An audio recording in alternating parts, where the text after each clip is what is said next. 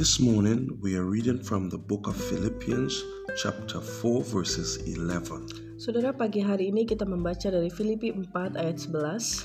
And Paul said, "Not that I was ever in need, Paulus berkata, "Kukatakan ini bukanlah karena kekurangan, for I have learned how to be content with whatever I have." sebab aku telah belajar mencukupkan diri dalam segala keadaan dengan segala yang kumiliki." Not that I was ever in need, Saudara, firman-Nya katakan, Paulus berkata, bukankah aku tidak pernah memiliki kebutuhan, for I have learned how to be content with whatever I have. tetapi aku sudah belajar untuk merasa berkecukupan dalam segala apa yang kumiliki. Are you enjoying life today? Saudara, pertanyaannya hari ini, apakah engkau menikmati hidup? If not, Kalau tidak, maybe it is because you are taking for granted what you already have. artinya mungkin saudara sedang tidak bersyukur dengan apa yang sedang kau miliki. You may think, Mungkin saudara berpikir, well, I cannot enjoy my life. saya nggak bisa menikmati hidup saya I have got too many problems. karena terlalu banyak masalah, I'm facing too many circumstances. terlalu banyak situasi yang harus saya hadapi. Each time we say that, Setiap kali kita memperkatakan hal itu, we are sharpening our skill at discontentment. kita sedang mempertajam kemampuan kita untuk tidak bersyukur. Do not learn to become an expert in unhappiness. Saudara, jangan mau menjadi ahli untuk tidak bahagia.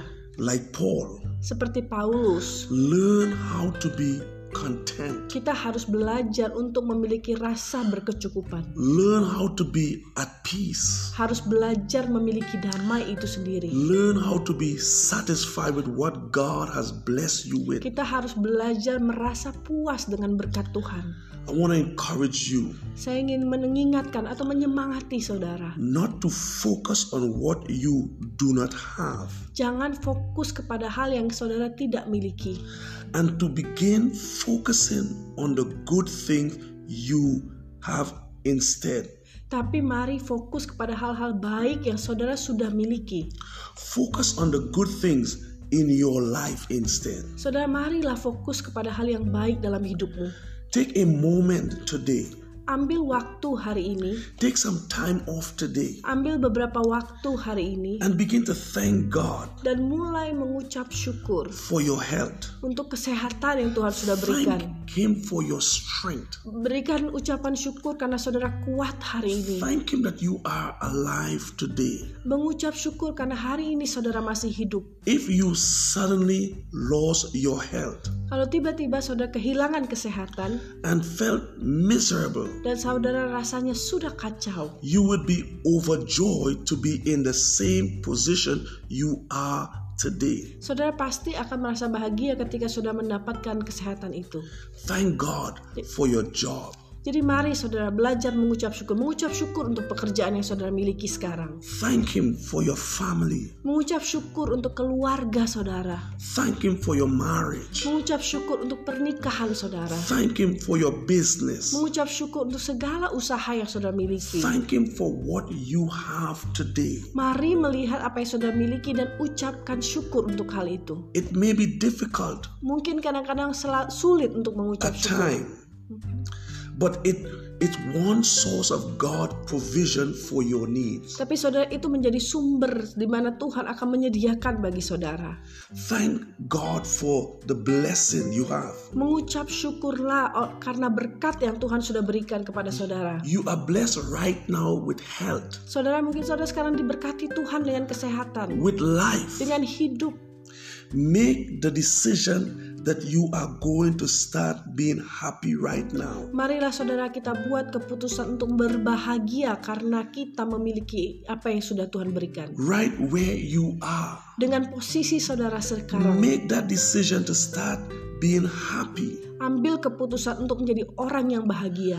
Learn to enjoy every stage of your life journey. Belajar untuk bahagia, menikmati setiap proses hidup. Practice a grateful attitude. Latih supaya saudara memiliki hati yang penuh dengan ucapan syukur. And be content no matter where you are. Dan kita harus belajar merasa cukup dengan segala apa yang kita miliki. Because your attitude determines your altitude. Saudara, sikapmu itu akan menentukan perjalanan hidupmu.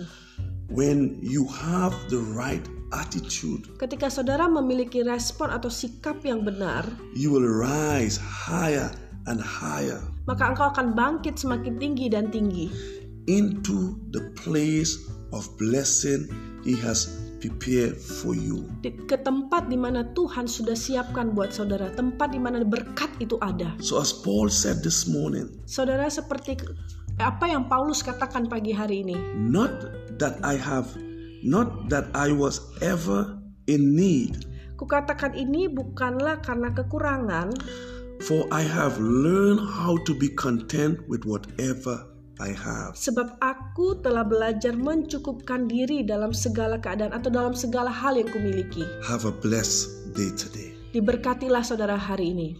Amin.